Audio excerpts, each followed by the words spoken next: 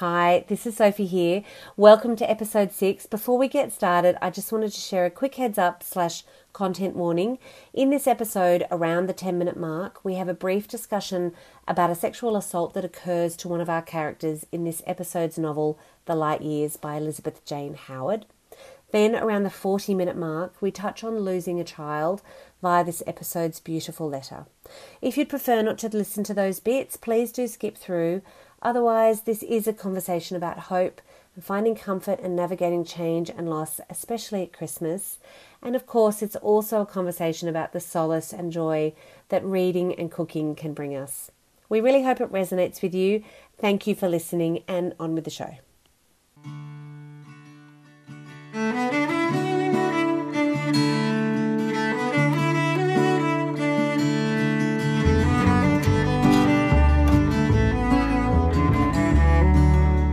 Welcome to Something to Eat and Something to Read, a podcast by me, bibliotherapist, psychotherapist Germaine Lease, and food writer Sophie Hansen. We're two women who firmly believe that we shouldn't go too long or too far without something to eat and something to read. Hi, Germaine. Thank you. I can't believe we're here up to episode 6 of this podcast project, and I've just absolutely loved every single one. A reminder that the recipes, notes, and links to the books and everything we discuss in these episodes are always available on our show notes. So please do subscribe to receive them in your inbox every time we release a new episode. And you can do that via the show notes as well in your podcast app. And on another note, if you are enjoying something to eat and something to read, we'd be so grateful if you'd share with a friend who might as well, and perhaps leave us a little rating or review. This episode is brought to you by our own books, Germaine, Reading the Seasons by Germaine and Sonia Sakalakis, and my book, In Good Company, which came out earlier this year. Yes, so Germaine, where are we going today with our book? Well, we're actually going back in time and heading to England during the late 1930s, where we're going to meet 3 generations of the Cazalet family in the first book of that series called The Light Years by Elizabeth Jane Howard. Okay, so I'll just give a little synopsis of the book. It's set over the course of 2 summers. The extended family come back to this countryside home of the Duchy and the Brig, the mother and the father of the head of the family, at their country house called Home Place. There are 3 sons and a daughter, Hugh and his wife Sybil, and their children Polly and Simon and the new baby Wills. Edward is the second son. He's married to Villy, and their children Louise, Teddy and Lydia. And then Rupert is the third son, married to the quite young Zoe. His first wife, Isabel, died in childbirth, having their second child, Neville. And there's an older daughter, Clary. And then there's Rachel, the unmarried daughter who lives with her parents. And it's quite useful. At the very front of the book, there is a family tree. And there's also a family tree of all the servants as well, which is very handy. So, because, you do get to know all the characters very, very well. And I've not done this, but Germaine, you mentioned that you've delved into Elizabeth Jane Howard's life, and it is a little bit autobiographical. Is that right? Yes. Yeah, I was fascinated by an article that Hilary Mantel wrote in The Guardian a few years ago, actually after Elizabeth Jane Howard died, which I think was 2014 or 2015. And I'll put that in the show notes as well, because it's fascinating about how the undeserved recognition so many female writers have got, obviously, over all of time. But Hilary Mantel was saying how she's one of the most undervalued female writers, that she gets every student she has to read because she just does the small world. She just observes so beautifully. And she was married to Kingsley Amis. Was she? And yeah, he's her second or third husband. And it was apparently a very bohemian household, and he always had other writers come to visit and stay. And she kept house and cooked for all the guests, and was also a stepmother to his 3 children, including Martin Amis, obviously. Yeah. And so her writing had to happen in the middle of all the domestic responsibilities, which is a very familiar tale nowadays, isn't it? But sorry, the autobiographical part of this book, or this series of books, I listened to a Desert Island Discs from the 90s where she's interviewed, and she said that her family were very similar to the Caslets, to the point where her father owned a timber mill, like Oh, the Brig does, and that what I've always found fascinating about this book is her ability to get into the heads of all those adolescent and child characters. yes. And she actually says that all those girls, the cousins, Louise, Clary, and Polly, are all different aspects of her. So she's managed to kind of create this extended family that have got bits of her in all of them and bits of her parents. So I sort of don't want to say too much because it gives too much of the story away about which characters her parents and which are her. Yeah. But I just will put those in the show notes, those links to those different interviews for anyone interested after reading it to then go and Mm. hear or see how much it mirrors that time. And I think also one of the saddest things I read was that when she was 90 when she died, Wow. and everyone wrote in those obituaries that she was sort of known more for the turbulence of her personal life than for the Her work. writing that she did. Mm. Well, that is a shame, and but a very unfortunately kind of common thing, isn't it, with a lot of female artists, particularly. So, So I think the best thing we can do in that case is read them. yes, Keep and discuss reading these them and honor neglected them. female authors. Yeah, Yeah. absolutely. So we're going to talk about the book, The Shape It Left on Us, obviously the food in it, and which is a big part of the novel. And then we're going to read a letter. It's a challenging letter. It's a sad letter about the difficulties of getting through the festive season after significant losses and change, and finding pockets of joy. In this time when it's not always easy. But to our book, so this was my choice, but actually it came to me a few years ago through you, Jermaine. You recommended it to me a while ago, and I remember, I'm not sure if it was you or someone else told me as well, that it's Nigella Lawson's ultimate comfort read, and I was like, oh well, it's good enough for Nigella, it's good enough for me.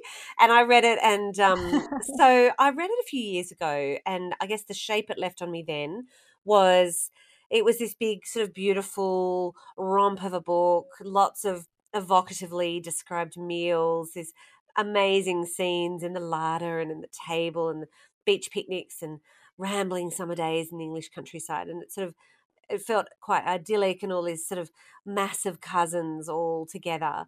But actually reading it again now, I still enjoyed it very much. And I still got all of that, but I felt there was a few darker threads throughout the book, that Mm. that really, I don't know why now. I think maybe it's been a funny year. I'm not sure. That sort of stood out to me.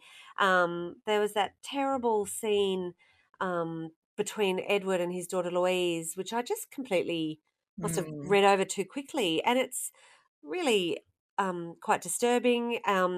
Lots of unhappy characters, the casual anti-Semitism, poor Rachel and her terrible back, and her love for Sid, which she'll never fully realize. So I still really, really loved it, but it just, things kind of popped out to me that I hadn't kind of registered maybe on my first read. Um, what about you? What Yeah. about I mean, don't get me wrong, I really still did love it, and I think it is Well, a beautifully written book.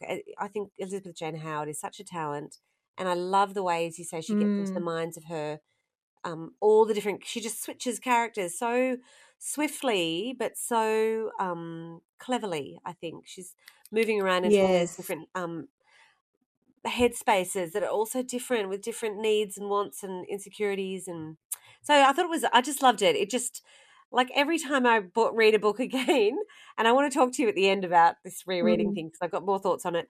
Yeah, it's just different every time. Yeah, it's so interesting that you said you found it darker this time because I was exactly the same, and I wondered as well uh, why that might be. And funnily enough, at the same time as rereading this, I went to the movies with a friend to see Mothering Sunday by Graham. It was a novella by Graham Hmm. Swift that I actually wrote about, and Sonia and I wrote about in our book. And my friend saw it was on at the British Film Festival this year, and so she said, "Oh, you should go. We should go." And that book I adored. It's about a maid. It's set in 1923, but also in this upper class British society, but from the point of view of a maid.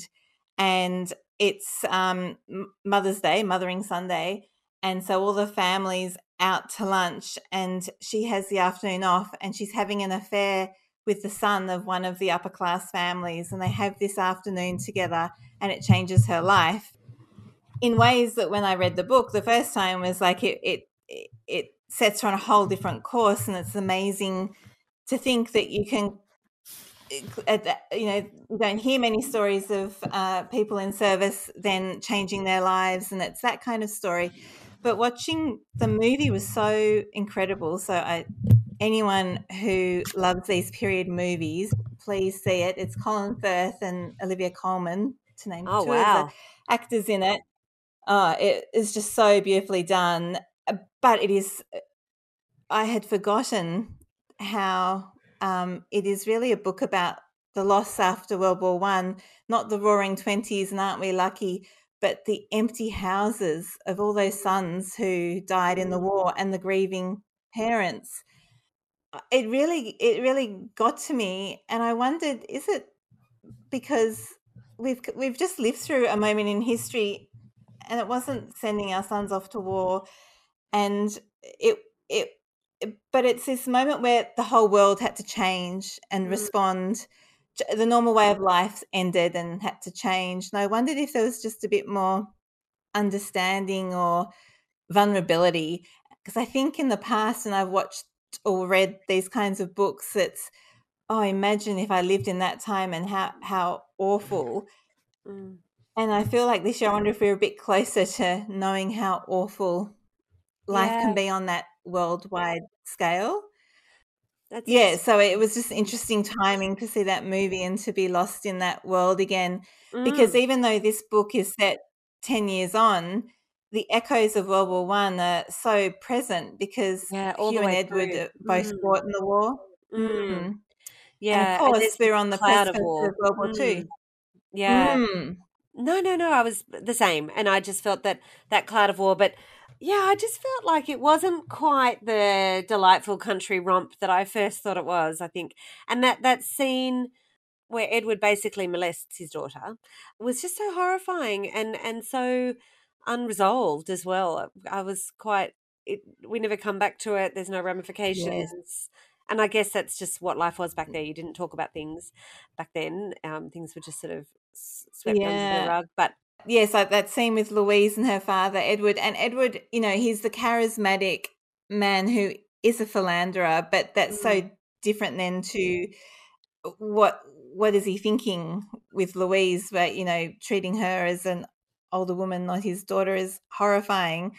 And then when you read more about Elizabeth Jane Howard, it makes a bit more sense about what happened to her and the relationship she had with her father. And as you say, yes, the way no one talked about all these things that were happening in these wealthy families. But let's get on to the comfort elements, I guess, of this book, which there are many, because the theme, I guess, that we originally thought of this episode is comfort reading.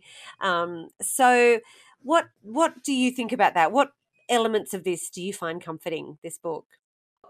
It's interesting, isn't it? Because I suppose part of a comfort read is also having difficult times normalized too, isn't it? Or being reminded that life is filled with light and dark and all those different shades. And I suppose the comfort part for me is still returning to a whole different era, and a whole different world and different rules and different ways of people relating to each other, but the familiarity of all the emotional life of everyone. I think I found it really comforting reading the children's adventures. The way she writes about those little kids and their imaginations really, really got me. So yes, if we go back to this idea of the comfort that also comes through the food writing, I think tea, as we're both drinking mugs of tea now, that is one thing that sort of stayed, isn't it? That tea is such a character in itself in this book, I noticed. Like, from the very first pages, it almost sets up this social status. Like, there's that quote with the maids in the morning: 2 pots of tea were to be made, the dark brown one with stripes for the maids, and the white Minton now set out on a tray with its matching cups and saucers, milk jug, and sugar bowl for upstairs.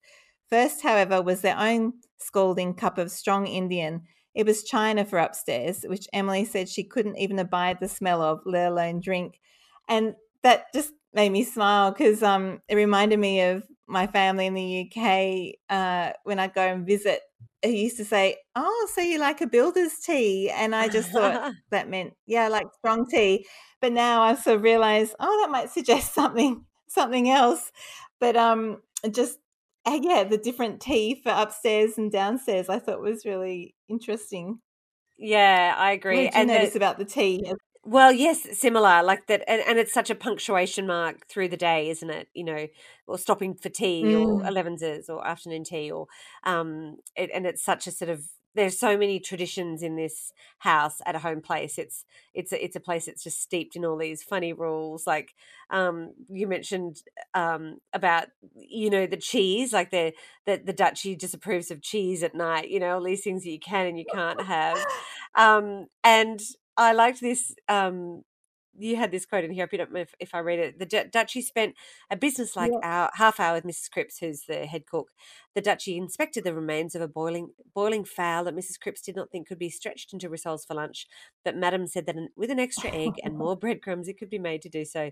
They fought a regular battle over a cheese souffle. The Duchy disapproved of cooked cheese at night, and yeah, how one of the maids has nightmares Yeah, when she has cheese last thing, and yeah. Have apparently, you heard of that before?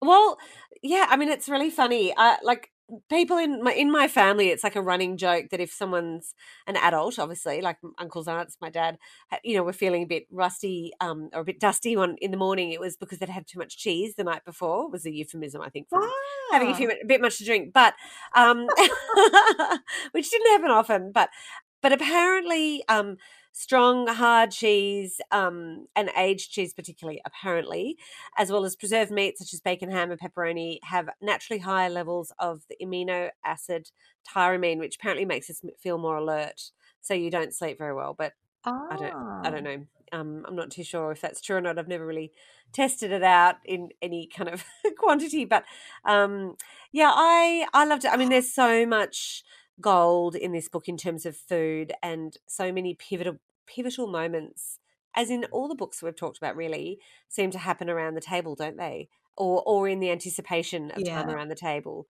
And as you say, like the Mm. kids, especially the boys coming back from boarding school, it's always this sort of their treat dinners. And I loved that idea. And Mm. I went to boarding school as well, and it was always for us, you know, you got to choose. Mum would always call up, you know, when you're home, what's your first dinner going to be? What would you like it to be? All that kind of stuff. And I think, yeah, it comes back to that idea of food as a love Ah, language, doesn't it? so Yeah. it does, and I'm really curious then to hear more about how you found boarding school because it's not painted in a good light in this book, is it? And listening to that No. old Desert Island Discs interview, Elizabeth Jane Howard said she only lasted 2 terms at boarding school, and I loved she described it. You can just imagine she's got that very upper crust British accent. Yeah. She described it as a deadly failure, one of those rather awful schools smelling of cottage pie and gym Yeah. shoes. Well, I loved Just it, made and I me think laugh. it's a But different time, you know, like my school was, I just absolutely adored it, and you know, it was a mm, choice sort of to go, but I think those schools back then in England where everyone was just sent away at such a young age, they sounded just absolutely, some of them just dreadful. And poor, is it Teddy or Simon, who's just so worked up about going back to school that he actually thinks going to war would be mm, preferable. So yeah, Teddy. Teddy, and I'm watching The Crown with my son Tom at the moment because he's really interested in that whole history. And is it Gormanston, the school up in Mm, Scotland where poor Prince Charles was sent? yes, I mean, it's just horrendous. These poor kids, what they're yeah. subjected to. no wonder that, the idea of roast chicken and meringues as a treat dinner is just something to hang on to or turn till they can get home. I know, or the cold salmon and mayonnaise and hot chocolate souffle Yum. that one that's Teddy's, isn't it? And how the girls are so jealous that the boys get both to go to school and, get these treat dinners, and that their education's not seen as important. And yeah, that was a really strong thread for me this time, is actually the state of, girls and women at that Mm. time.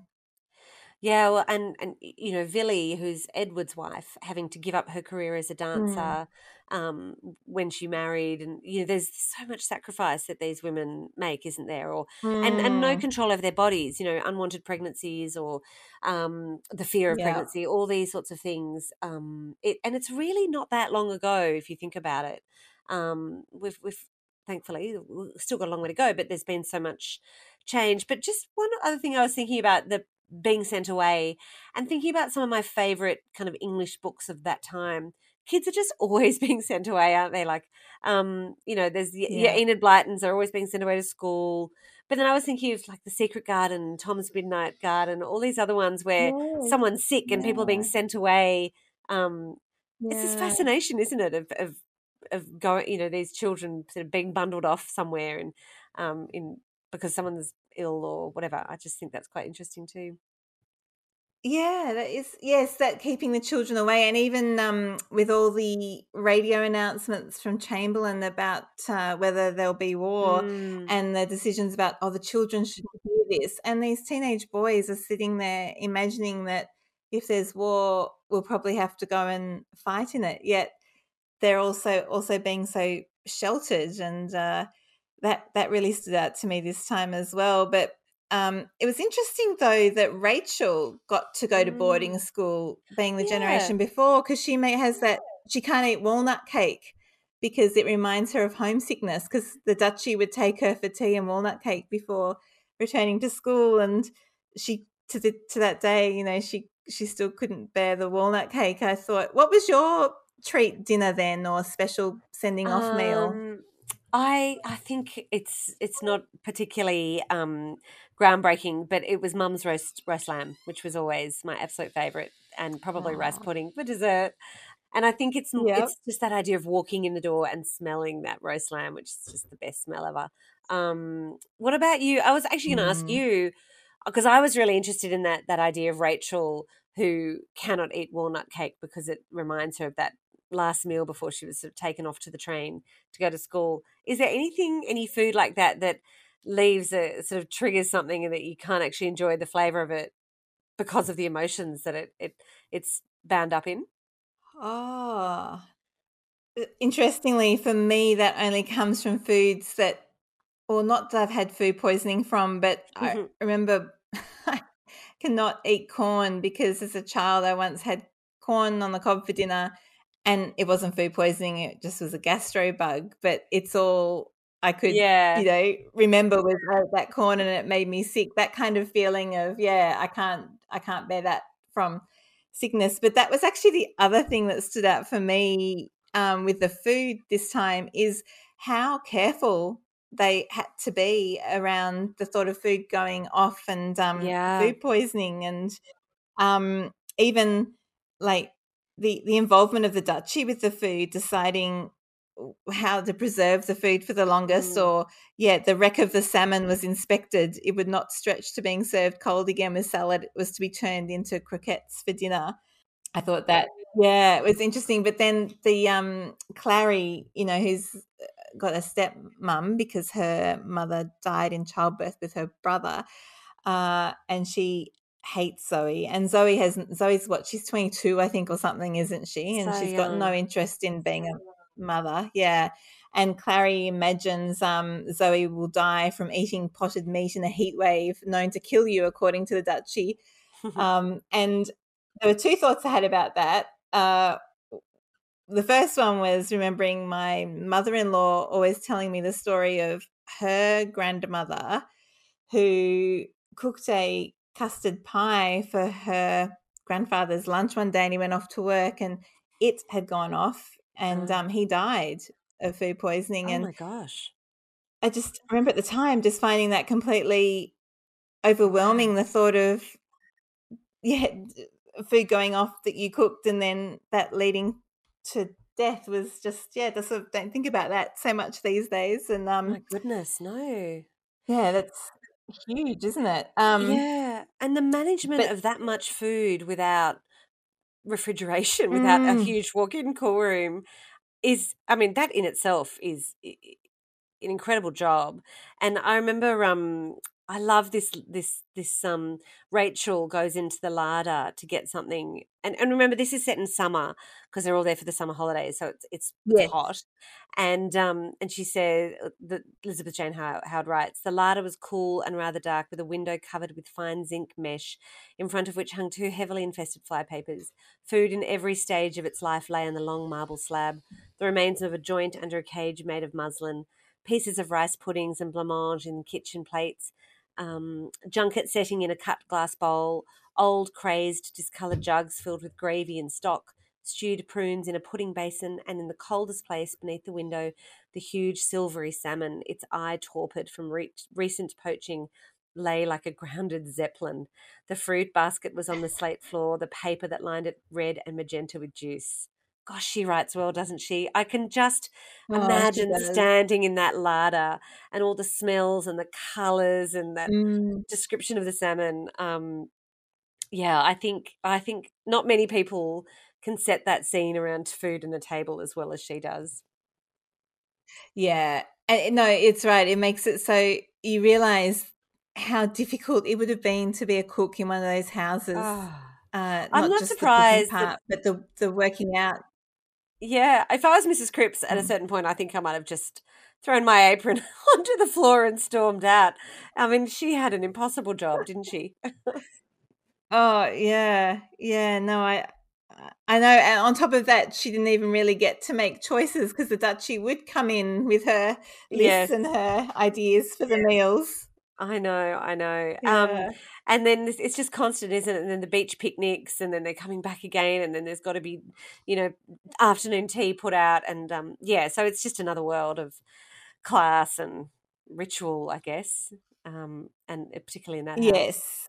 Yeah, and that's right, it's what they do so well, like, even just the list of those foods just creates that whole picture of who they are as people, like, even the scenes with Mrs. Cripps where Elizabeth Jane Howard just lists the food she has, preparing, like the beach picnic sandwiches with hard-boiled eggs, sardines, cheese, and her own potted ham with seed cake and flapjacks and bananas for pudding. Which takes me back to the Clary wishing her stepmother Mm. dead from eating potted ham in a heat wave.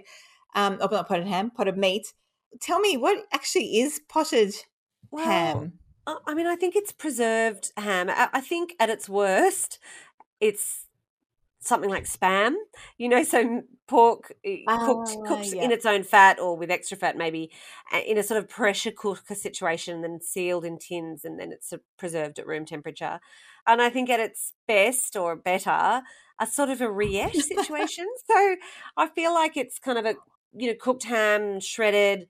I've made it before, and I've mixed with a bit of vinegar, herbs, pepper, and then you press it into ramekins and seal it with a layer of clarified butter, and it's sort of like a Uh-huh. pate, that kind of thing, a kind of rough country style pate, and it's really delicious Right. with cornichons and toasts, and actually super yummy. And I'm going to put a recipe for that in the show notes. But yeah, I think that idea of potted ham Yep, makes let's me. imagine that. Oh, it doesn't sound very nice, Well, but it let's is nice. imagine Mrs. Cripps's version is yours. Yes, I think so. I think it probably would be, but it's probably also one of those things that shouldn't be kept out, in warm weather for too long, because it could just get quite dangerous, if it was. But yeah, I think there's lots of lovely. Yeah, I just enjoy the meals, and I enjoy all the rules about which children were allowed to come up and sit at the big table, or they have to sit up in the landing and eat their dinner in the nursery. It's just another Yep. world, isn't it? Oh, yeah, teaching the children to be adults at the dinner table, and the Yeah, Duchy's idea of 2 allowed at lunchtime, and yeah. the lucky dip about which 2 children would get to join the grown-up table. Yeah, I know, I know. I was going to say, I think I hadn't noticed that on my first reading of this years ago. I hadn't noticed the duchy as much as a bigger. I didn't remember her having as big a role as when I read it this time, and I wonder if this is a bit of aging as well. I don't know, but what really struck me this time was when she's thinking about whether or not they are going to go back to war. There's this quote I've got here that I pulled out, where she's thinking to herself, she was of a generation and sex whose opinions had never been sought for anything more serious than children's ailments or other housewifely preoccupations. But this was not to say that she didn't have them. And then a bit later, she thinks, would any woman in her right mind choose to have her sons go to France as Edward and Hugh had done last time? She had never expected either of them to come back, had lived in an agony of secret tension those 4.5 years when it seemed everybody else's sons were killed or shattered, rage at the horrible lunacy of it all. This time, surely Edward was too old to go, but they would take Rupert, and if it went on long enough, Teddy, the eldest grandson. It just blew my mind to think at the reality of, we both have sons. We both have teenage sons almost now. How do you live for 4.5 years not knowing if they're fighting at war? Like it just really brought it home to me a lot more strongly. And not only does she have to live through her sons, she's thinking, I might have to live through my grandson going now. Yeah, I don't know how they did it, and I think it really comes back to what you said at the beginning, why this is in its way a comfort read, because it does help us process that idea that even though horrendous things have happened and might happen again and might be happening, there is this constancy of family and home place and its weird, funny traditions, and all these sorts of things that just continue on, and that your family is going to be there, and all those relationships, no matter what blues you might have, are still there for you. And I think maybe that's the comfort. Perhaps that is. And as you say, we've all gone through a funny year or a funny 2 years, and it's still, things are tricky. Maybe that's what we have to take from this, is that idea of finding comfort in tradition and family and coming back together, and being together when we can, maybe. And eating. And eating, well, yes. Eating these amazing things. Blancmange and junket and things. I think I'm just thinking about the comment about the tea earlier. It's the other thing that made me laugh at the end of that, realizing, oh my God, how does she live like that? Where understanding the seriousness of her thoughts because her tea had gone cold. Like the last line of that paragraph was, the whole scene ends with her tea was now cold. And I think you're right. And it reminded me when you were just saying that about life going on and traditions and the importance of that as comfort, that at the end of World War I, bibliotherapy, as we know, has been around since books began. But at the end of World War I, they started in psychiatric hospitals giving books to shell-shocked soldiers. I've always loved this story. And the most common books given were Jane Austen novels. And they think it's because those soldiers' lives were the world had stopped making any kind of normal sense. All those traditions and rituals had gone, and Jane Austen books were able to put them back together because they were books that were all about society's rules, and there would be no nasty shocks, no people would behave as they were meant to behave, and it was a way of kind of building up a safer world for them again. That's so interesting. That's always and actually, I find that moving. Really, that is. And I was going to talk about a Jane Austen book, because I was listening to a great podcast this week called You're Booked, by Daisy Buchanan. I don't know if I you love come that. across it. Yeah. And she interviewed Miranda Cowley Heller, who wrote The Paper Palace, which I've just finished, and I enjoyed.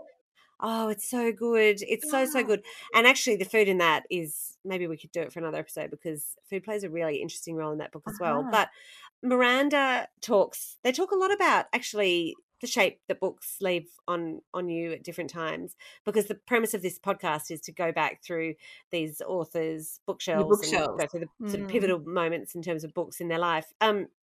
And she talks about Pride and Prejudice and how she rereads that book quite a lot, and every time she reads it, it leaves her feeling the same as when she first read it when she was 11 years old. But that's the only Uh-huh. book that does that for her. Every other book, when she rereads it, it changes for her because she's a different person when she reads it each time. And I wondered, because we've Uh-huh. talked about rereading books before for comfort, and how interestingly The Light Years had such different shape on me the two times I've read it in within the shape of about time of about 4 or 5 years. Mm. Are there any books that are like that for you, that will always have the same shape no matter when you read it and what stage you are in your life? So Pride and Prejudice for Miranda was Um, one of those, but I don't know if I have one that's so solid in my headspace, perhaps. right. I'm thinking actually Persuasion by Jane Austen Ah, for me is a bit like that. And funnily enough, we're talking about Jane Austen because also Elizabeth Jane Howard said that Austen taught her more than her mother did. oh, really? So she was yeah. That's Speaking of so how Jane funny. Austen gives us all these life lessons. But yeah, I think Persuasion, I wonder if it's those books you read at a really pivotal time in your coming of age or Mm, working out who you are. And uh, that book always, even when I read it now, there's a line Anne utters about she hoped she'd outlive the age of blushing, but the age of emotion she had not. And I was a real blusher. I probably still am a real blusher, but as an adolescent, I was so self conscious of blushing. And I remember reading that at probably 15 or 16 and just thinking, oh, it's okay. Anne was a blusher as well, and she gets the love of her life. And so I read that and it still reminds me of that feeling of being really self conscious mm, um, mm. and lost. Yeah. Um, Mm. yeah, I think I agree. I love Persuasion as well. It's something about Jane Austen, isn't it? We will always love her. Before we move on to our letter, is Mm. there anything else that you wanted to say about The Light Years? Yeah, it's actually the shape it left on me the first time was much more around Hugh and his role as a father, his relationship with Polly, which I just thought was so beautiful that Mm, he was just so honest, wasn't he? And such a soft, he's a gentle beautiful man. character. And yeah, so different to Edward. Anyway, Mm, as Polly was so highly anxious about death and something happening to people she loved, and there's my favorite line then, and it still was when I reread it. It still makes me really cry actually, where they're having this conversation about where Hugh says, "I don't know if there's going to be another war," and Polly says, "So the rest of the time, just carry on as usual. That's what ordinary life is, isn't it? Carrying on as usual. Does that sound boring to you?" That's Hugh saying that to her. And then Polly says, "It sounds it, but when you're in it, it isn't." mm, Um, and then as he's leaving the room, she calls out to him, "Dad, do you know what I love about you best? Your doubtfulness, all the things you don't know." As he reached the door, she called, "It really makes me admire you." And it's still just really, that just touches me so much, that doubtfulness, admitting to your doubtfulness is actually the wisest thing we can do for mm. ourselves, and particularly for our children doing it during a really difficult time, I think. I think so, especially in that upper class, sort of upper crust English world where probably not many men would admit that they don't know something, or would really lean into that kind of Mm. that unknowingness. Yeah, I thought that relationship was really beautiful. And Hugh and Sybil, that husband and wife, who are always just falling over Mm. themselves to, be thoughtful to the other person, but actually, yeah, never quite honest about what they actually wanted. But yeah, they were Wanted, beautiful. yeah. Yeah. Okay. Before we go to our letter, I just want Yeah. to read one last description of food, because I love it. They say, she says, they all had dinner, 14 of them around the immense 3 pedestal table extended to to its uttermost, and even then they were crammed around it. They ate 4 roast chickens, bread sauce, mashed potato, and runner beans, followed by plum torte and what the Dutchy called shape, blancmange. And I just I love this idea of pudding blancmange, which I've always been kind of fascinated by, called shape. A pudding called shape. I thought that was just gorgeous. Yes, Yeah. yeah. Anyway, on that note, shall we shift gears a little bit and move towards our letter? But Yes. before we do that, we might hear from Christy, our wonderful producer, who's going to share a comfort read, and then we'll jump back to our letter. Thanks, Christy.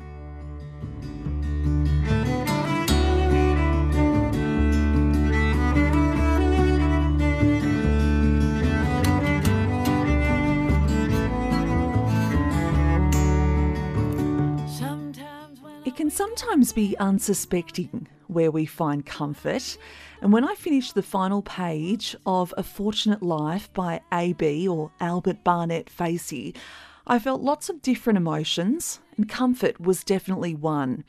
Published in 1981, it chronicles Albert's early life in Western Australia and starting work so young in some pretty tough conditions.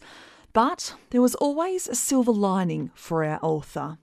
To quote, "I told him that I had it first when I had to go out to work so young, but I was used to it now and I didn't feel so lonely. There were always the birds and the animals in the bush. They are like music to me." The book leads you through his incredible experiences as a private during the Gallipoli campaign of World War I and his return to life in Australia after the war.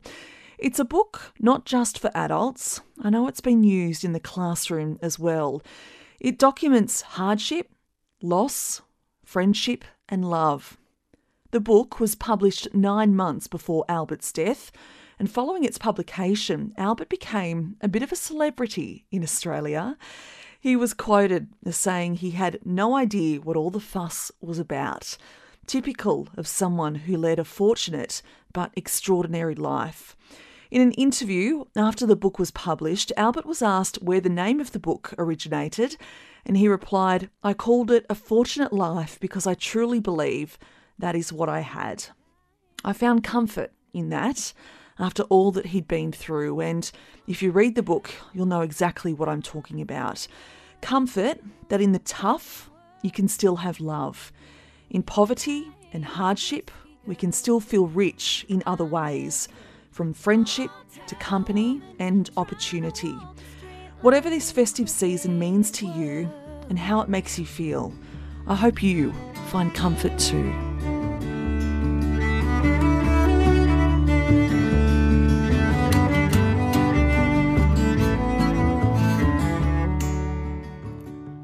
Thanks, Christy. We're ready for our letter now, and this month's letter is well, it's very sad, but it's also quite poignant, and I think will resonate with people who struggle to get through the festive season after any kind of significant loss or changes in life. And I think Jeanette Winterson's book has it speaks to that really well.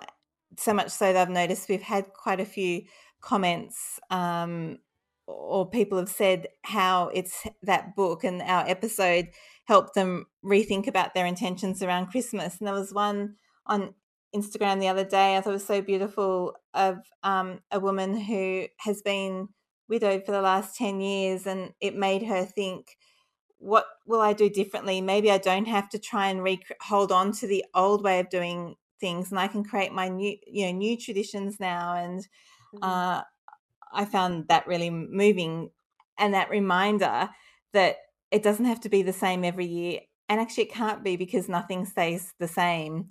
So this letter's sort of asking a similar kind of question, I think. So do you want to read it out, Yeah, Sophie? yep, definitely. Okay.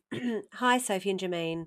I'm loving your podcast, thank you. I'm hoping you can suggest something to eat and something to read leading up to Christmas for me. I'm in Melbourne, and in the past 18 months, we have been locked down for a total of 260 days, over a year. In my life, I have had to adapt and change many times as things did not go as planned. or dreamed. I am a sole parent and my 18 and 50-year-old son's dad lives overseas. That's okay. One good parent is enough and this is better for us. My daughter died almost 8 years ago on her 16th birthday, which is literally 7 days before Christmas. My eldest is 25 and he has moved out of home. I actually feel very blessed despite this loss, and I'm just happy to be here. I had breast cancer 8 years ago, but now I'm fine. I've lost both of my sons academically in this past 18 months, and every day has been a challenge to support their mental health. I find my solace in healthy food, good books, my beautiful dog, my healthy children, exercise, my vegetable garden, and I am so grateful to be alive and sometimes fabulous. My simple life is enough. My simple life is enough. My struggle is Christmas. As Germaine said in episode 5, Christmas changes as your children get older. I have reserved Jeanette Winterson's book Christmas Days at my library and I can't wait to read it. But with children this age, they don't care about a tree, decorations, or anything at all. For the past few years, I have done all the work myself and hoping they would notice something. But after all this time, I don't feel like doing anything at all. I have no family in Melbourne. It will just be me and my 3 sons, but it will be a lot of work and I can't get the energy to do anything. I know I would regret that too. You did give some suggestions in episode 5, but is there anything else you can suggest to get me going? Thank you for reading my letter if you've got this far, from a languishing listener who lives in hope and gratitude every day for a happier world full of love, good food, and good books. Oh, Yeah, it's really moving, isn't it? And yeah, it really got me thinking about what comfort reads can really be. And while we just have been talking about the light years maybe being comfort because it's a reminder of light and dark, sometimes I also think we need to be able to give ourselves childlike comfort where the world is a really safe place and nothing awful happens. And so for this letter writer, I've gone for a graphic novel, a completely different genre. A genre that I think is often quite underestimated by adults, yet sometimes can be great medicine. Have you really ever got into the graphic novel? No, not at all. I mean, my son Tom loves them, and so I look at them with him sometimes. But as an adult, not at all. I mean, I'm open to it, so I'm interested to hear about this one. Mm. Mm. Yeah, no, it's a genre I didn't really ever think of because I didn't even get into it as a teenager either, and I just never really noticed them. And then when I was being trained in bibliotherapy with the School of Life, the London bibliotherapists made me get prescribed for me a few graphic novels, and I was amazed how powerful they are actually. Both for, I mean, this is purely a comfort read, but I think graphic novels, when you're reading about something traumatic, can be an easier way to do it as well, with few words and pictures. It's a whole different way of processing and absorbing information. But that's the book I've prescribed for this letter writer is actually all about a dog, because I was thrilled to read in her letter that she has a dog. I mean, I've always thought dogs are wonderful for teenagers, and they can really absorb all that teen angst and pain, and they always adore the teenagers. And that, I can't count how many times other mums tell me how they've walked in on their teens, crying into their dog's fur or confiding the latest dramas in, and how helpful they are. But I think we underestimate how helpful dogs can be for the teen mums as well. When you feel you're a bit redundant, you're not as needed. Those dogs are amazing at making you feel like the most amazing loved person in the room. Unconditional love, isn't it? Like, it's just, yeah, I agree. Yeah. I think we get so much comfort from our dogs, don't we? Yes, it's pure love, isn't it? So I'm prescribing a book called Plum Dog, and it's by Emma Chichester Clark, who is a children's book illustrator. And I first came across her because she wrote a series of books called Lily and the Blue Kangaroo, that a friend in the UK actually sent to me when my Lily was born, and we just loved her drawings because they're just colourful and bright and so detailed. And then she wrote this diary of her dog called Plum, and because apparently she found him so full of expression, she just couldn't help but want to draw him and write down all these thoughts. And there's this quote she says about dogs: "There is something about a dog that is very easy to identify with, perhaps more than any other animal. Maybe it's because they're entirely honest, refreshingly transparent. They can't help it. They express all their feelings through their eyes, their ears, drooping, alert, flying in the breeze, their tails, of course, and their body language that is instantly readable. They do the things that we would do if we didn't have such impeccable manners. They howl, they wag, forgive and adore, and they enjoy everything as much as they can." And this book is just a beautiful reminder of those moments of joy that can be found in the everyday, which the writer's already discovered for herself, as she says. But given this time of year, it's not the everyday for her, with anniversaries and also just the general expectations of Christmas. So I thought it might be helpful to read something that is completely outside of the non-ordinary time of year and return to the simple pleasures. And I just hope she gets lost in the magic of entering Plum's consciousness. So, like, one quote, obviously I can't show everyone the photos, I'll put a picture up on Instagram, but one quote: "Wednesday the 25th of September, I have fallen in love with the yellow rug in the bathroom. It's just the thing for gliding and general malarking." Gorgeous. Oh, I'm really looking forward to looking at this book. Thank you, Jermaine. I think I walk with my dog George most mornings, and the joy I get from watching him do his general malarking is enormous. And I was listening to Ricky Gervais actually on a podcast not too long ago. He was talking about Afterlife. Have you watched that show? It's a Oh, series I on love Netflix. that. That's Oh my fantastic. God, me Yeah. too. I love that show. And the role the dog plays in that show is quite special. It really brings him back from the dead, doesn't Yeah. it, that dog, and taking him Yeah. to walks and Yeah, that playing on the dog saved beach. his life numerous times. He does. And Ricky was saying in real life, he was saying, there's no greater joy in my life than watching my dog run around and be silly and have a good time at the beach or at the park. And I think, yeah, it's Yeah. true, isn't it? Because there's just, no matter, what happens in a dog's life, they're always and it's a new day. There's always a new thing to be excited about. So I think Yeah. there's so much we can take from that, isn't there? That's a great recommendation. Yeah. Thank you. And I think it's lovely, as you say, to take it out of the Christmas, because there is a lot of expectation at this time of year to be happy all the time and to feel the spirit. And some of the messages I've been reading on our Instagram page about our episode 5, which was our Christmas episode, was people saying, "I haven't quite felt it yet. I'm waiting for this festive feeling to get into my blood." And, some people said, which was lovely, that our episode and the idea of these little rituals and moments that we can grab for ourselves during December helped, and that made me really happy. But my recommendation is for a Christmassy lunch, because I feel like our writer still wants to have a nice Christmas and still wants to get her boys excited about this time of year, even though I can't imagine how difficult it must be with the memory of her daughter. I'm just sending you so much love if you're listening, because I can't imagine you've been through so much, and I think it sounds like you just have the most amazing attitude to moving forward. But what I was thinking, I'm taking some inspiration from Mrs. Cripps in the light years. And and we're going to poach a salmon, and we're going to serve it with peas and new potatoes, which was one of her meals. And then we're going to have summer pudding with raspberries and cream for dessert. And the salmon, because I think for us, it's our Christmas lunch every year.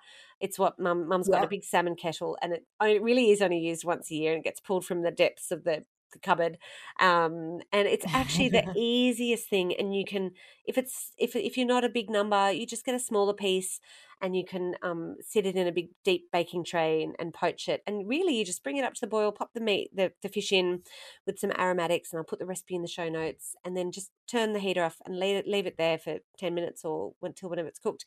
And that's it. It's done. There's no sticking your head in a hot oven. There's no sweating. There's no heating up the kitchen. It's just so beautiful and elegant. And then I think we're going to make a potato salad with lots of fresh herbs and fresh peas and some crunchy toasted almonds. And it's going to be really delicious and simple and not too much. And I was thinking when I think of not too much, I've been thinking about this idea of nursery food.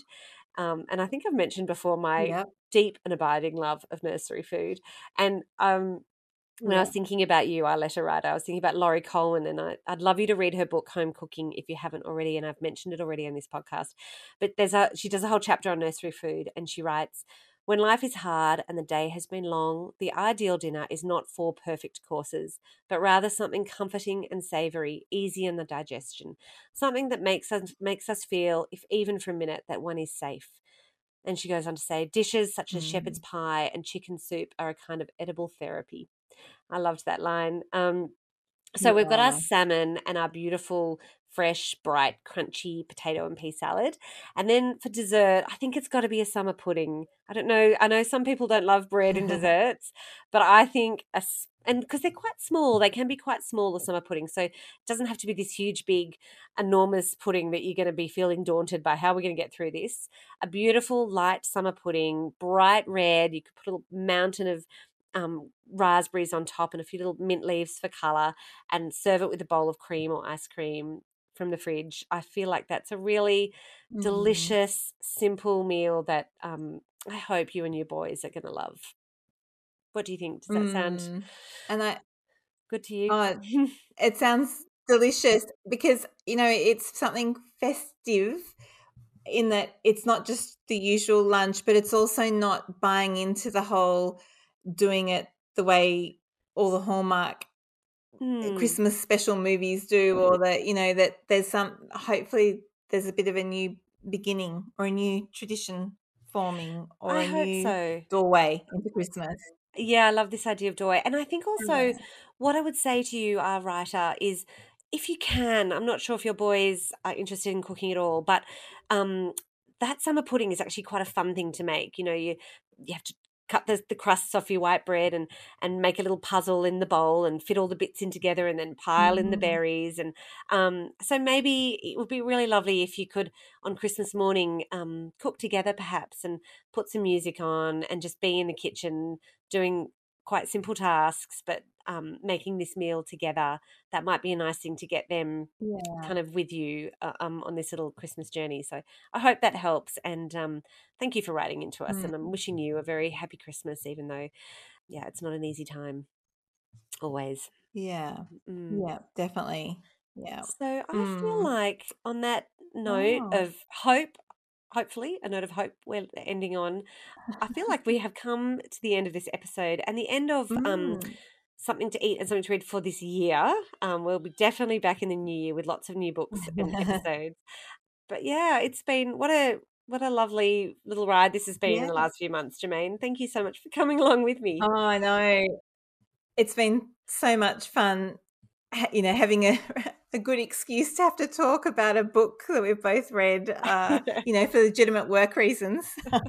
I know. I said to my book club the other night, because we've got our books every 2 weeks that we're reading, and then I'm in my book club as well. So, is there any chance we can sync our books? Can we just all read There's Something to Read books? But right now we've got Jonathan Franzen's new book, Crossroads, which is a whopper. Oh, that's a big one. I know. So that's going Yes. to be my summer read, as well as our next book, which if anyone's listening and reading along with us, it's Crying in H Mart, I believe.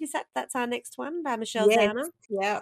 Yeah, and actually, if you're still listening, our writer, that's also about the role of food and grief and memory and all those things. And it's I'm halfway through it, and it's beautiful. I'm really enjoying it. So, yeah, please read it along with us if you guys like doing that, so you can follow along.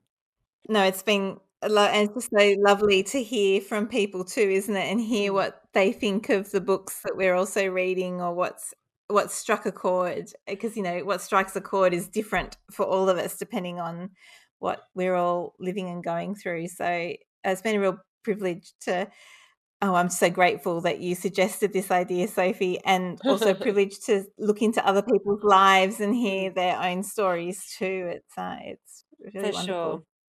For sure. Well, so what do we have? A little bit of last minute admin, I guess. thank you again, everybody, for listening. Please share, subscribe, etc. Yeah. And Jermaine, do you want to talk about the Write us letters.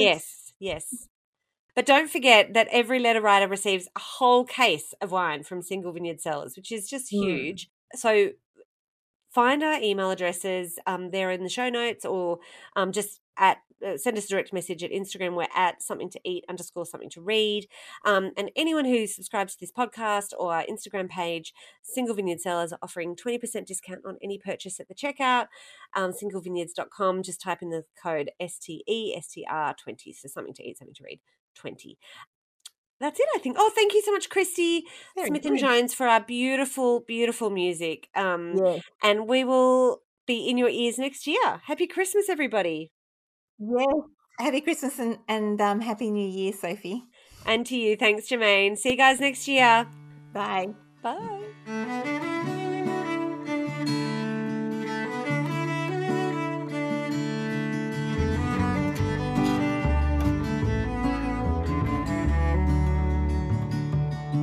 Sometimes I get to thinking I ought to take up drinking just to drown out all these memories. Maybe I could down a whiskey bottle and head out on the highway just to see if it'll bring some peace. But I ain't a drinking girl, I'm just a small town woman trying to find my way in a lonesome world. And I ain't a whiskey girl, I'm just a small town woman trying to walk a straight line in a crooked world.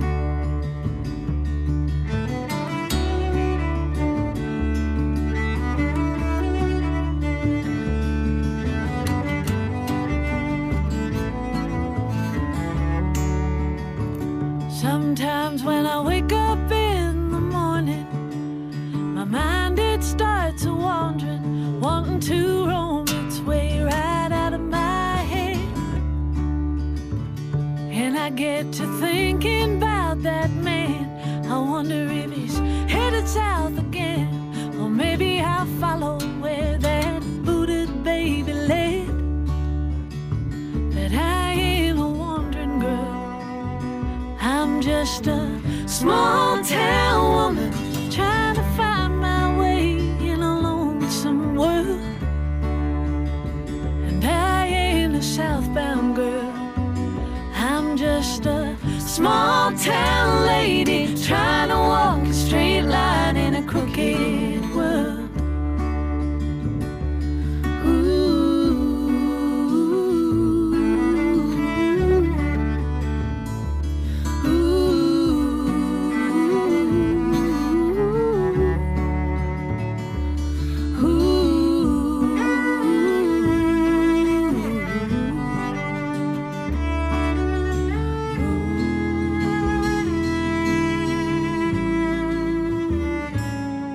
Sometimes I get to thinking I ought to take up drinking, self-medicate you right off of my mind.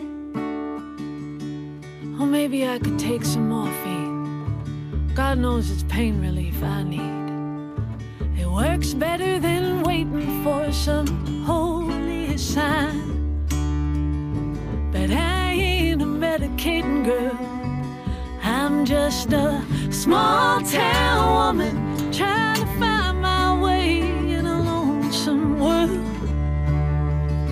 And I ain't a morphine mama, I'm just a small town lady trying to walk a straight line in a crooked world.